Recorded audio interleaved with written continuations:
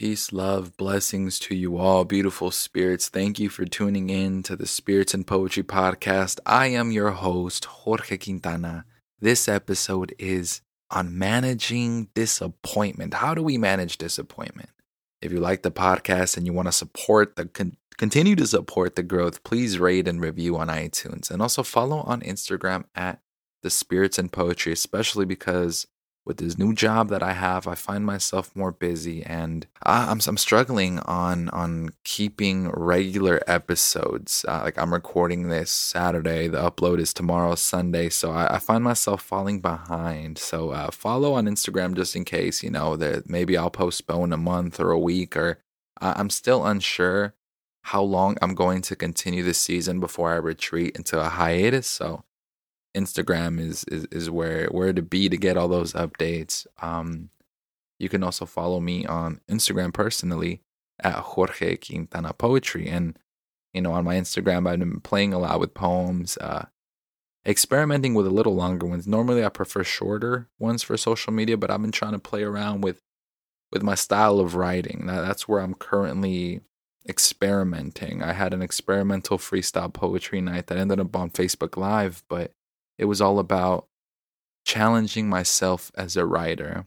If any of you know my work, my work can be heavy. Yes, there is the love poetry side, but more than anything, I really transfer a lot of my pain into my written work. And right now, I'm trying a more comedic style, not fully comedy, but I want to incorporate more laughter.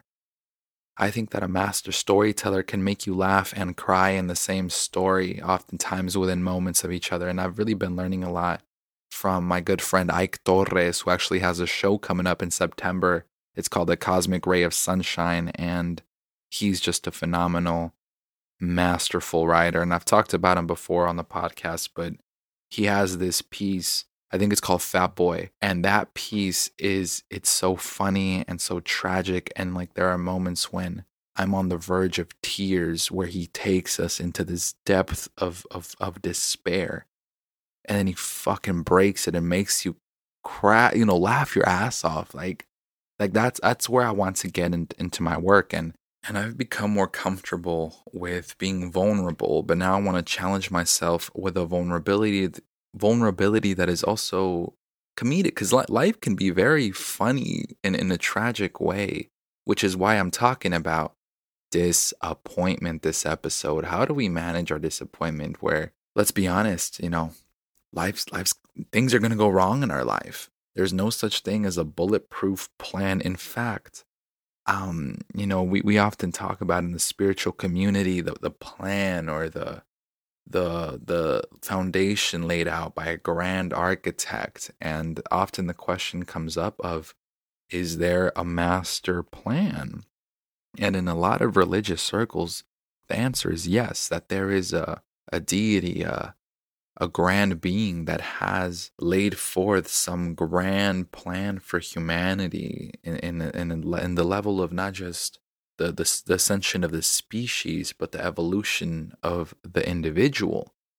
And when we get into certain, spiritual teachings like Hermeticism, and as well as chaos magic, there comes that emphasis on free will, where there may be some kind of plan or some kind of goal for every individual spirit, but you still have the free will to choose how you want to get there.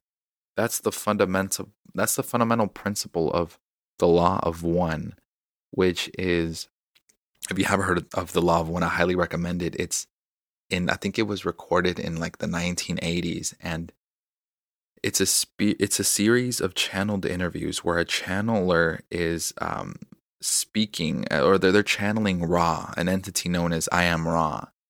And the interviewer is asking Ra all kinds of questions about human history and just kind of like all these spiritual questions that we don't have answers to. And I Am Ra, I think, is a sixth dimensional entity, could be seventh.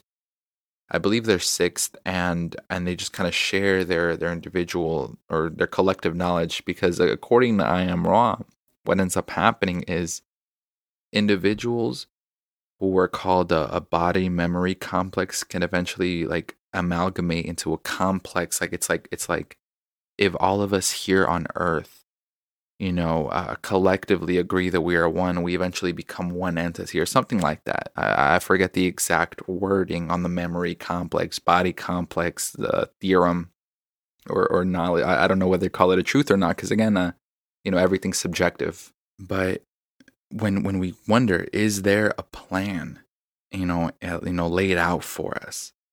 And if there is a plan, how do we engage with it on our free will? Because, I feel like as humans, we all have this conflict of want versus need.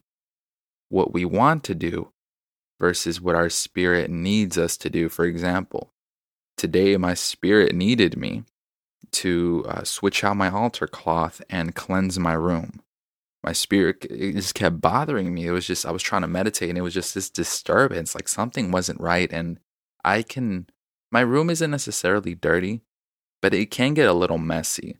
I call it my designated spaces of chaos where, my room is clean, but then like on my bookshelf or in my closet, it'll be messy. And what ends up happening is after a while, I feel just so restless. And when I feel really restless, it's like, okay, something's bothering me. I'm avoiding something. In this case, I needed to switch my altar cloth because what I do is, at least the way I organize myself is, your altar is a representation of you. That's why you should put, pictures and, foods, whatever, crystals, everything that makes you feel like, okay, this is you. And on the north, you have the earth. In the south, you have fire. On the east, you have air, and on the west, you have water. And that's like the way the elements are organized, and you can fill it with whatever. But one thing about setting up an altar is you have to maintain your altar. If you let your altar get dusty, guess what's going to happen? The dust of life is going to come and clutter your life. If you let it get dirty, then you will find your life tainted. If you're someone that sets out, foods and fruits for your ancestors and you don't feed them for a while, like the fruit is all moldy, how are they going to support you when you're feeding them, rotten fruit? So if you decide to have an altar or if you have one, you got to maintain it. And that kind of work feels like so difficult to do, maintenance, right? You got to keep the dust off. You got to keep it clean. But also, what kind of color altar cloth are you setting? I know this is a bit of a tangent, but I feel like it's very relevant. The color of your altar cloth is important because that's really what's going to influence all the energies around you. I typically organize it on colors of the chakras. So my previous altar cloth was red because I really needed to ground myself. I needed some help with my career. I needed support and just coming back together. Now, I changed it to another chakra color to work on something else. And that's the way I organize it. And it's not always like you're going to use an individual color. Some people like multiple. Some people like sarape style where you have all these different colorful displays. Ultimately, though, take care of your altar, especially if you're lighting candles on it. That was been my biggest thing. I didn't have a proper candle holder, so I just get that candle wax all over. Regardless, you need to maintain your personal space.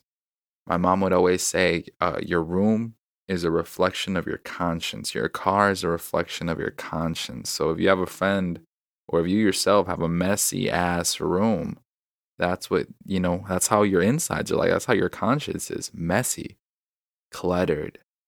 I'm not saying that it's preferable to have a clean space, but when you have a clean space, when you organize it, it's easier to wade through when something's bothering you. Like, for example, disappointment.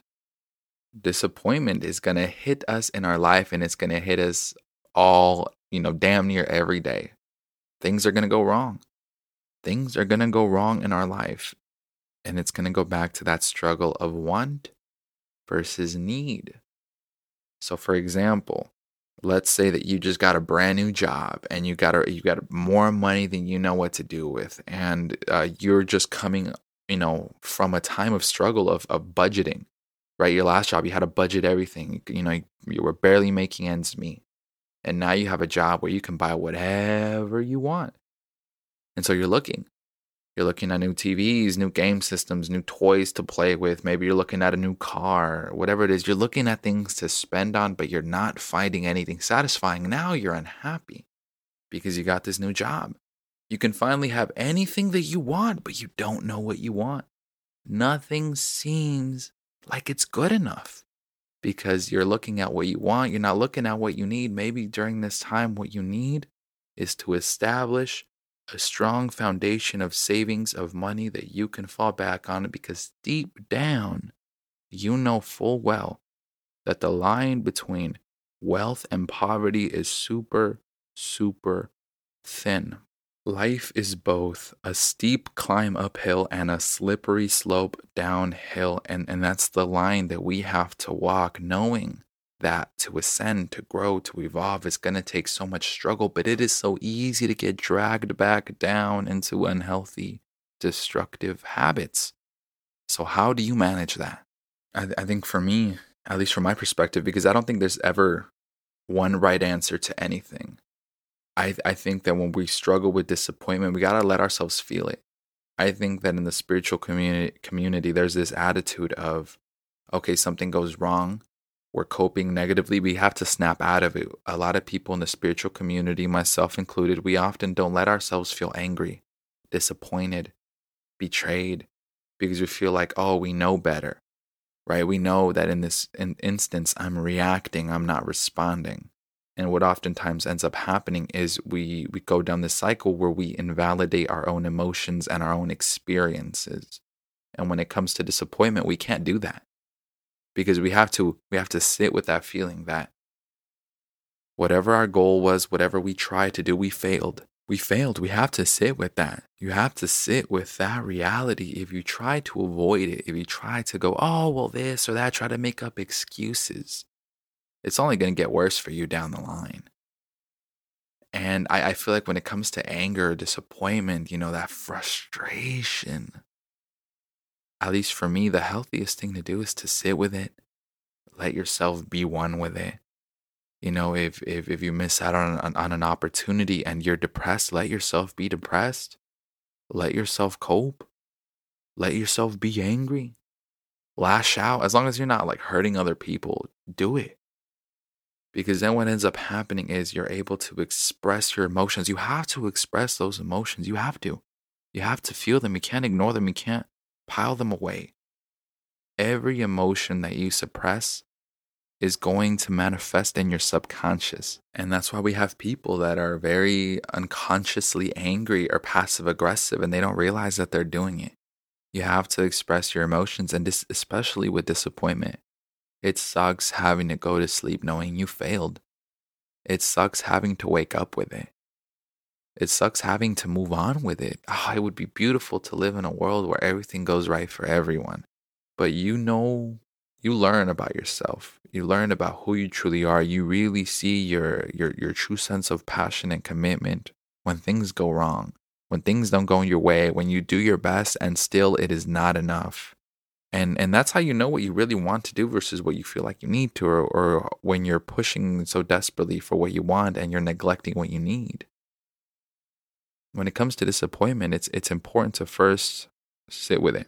Like Bruce Lee said, if you want to be rid of the disease, you have to first be one with it. You have to go with it. You have to keep company with it. And disappointment is the kind of emotion, the kind of feeling that it'll go away. Like it will not necessarily that it goes away, but it fades. And it may still be there until you overcome it. But it stings at first, but slowly that pain will recede, and it will recede. And the best way that I've found to deal with it is to be one with it, to acknowledge that you failed, to be resentful towards the universe, towards God, towards whatever, deity you pray to or believe in. Let yourself be angry because, what kind of reality is this? Like, realistically, I don't know how much choice we had to be alive, right? I know people talk about how we choose to incarnate here, but I wonder at what level did we have an agreement that we wanted to live, right? That we wanted to be thought into existence. Did we have a say in that? I don't know. So whatever situation led to us being here, I think that it's okay to be angry about it sometimes, because this earth we live in can be very unfair and very cold.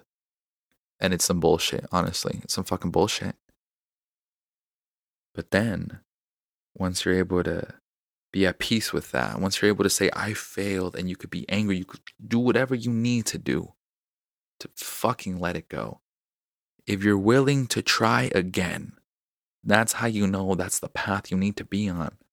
When you can sleep with the most bitter taste in your mouth and still wake up wanting to try it one more time until you get it right, until you get what you need out of that situation.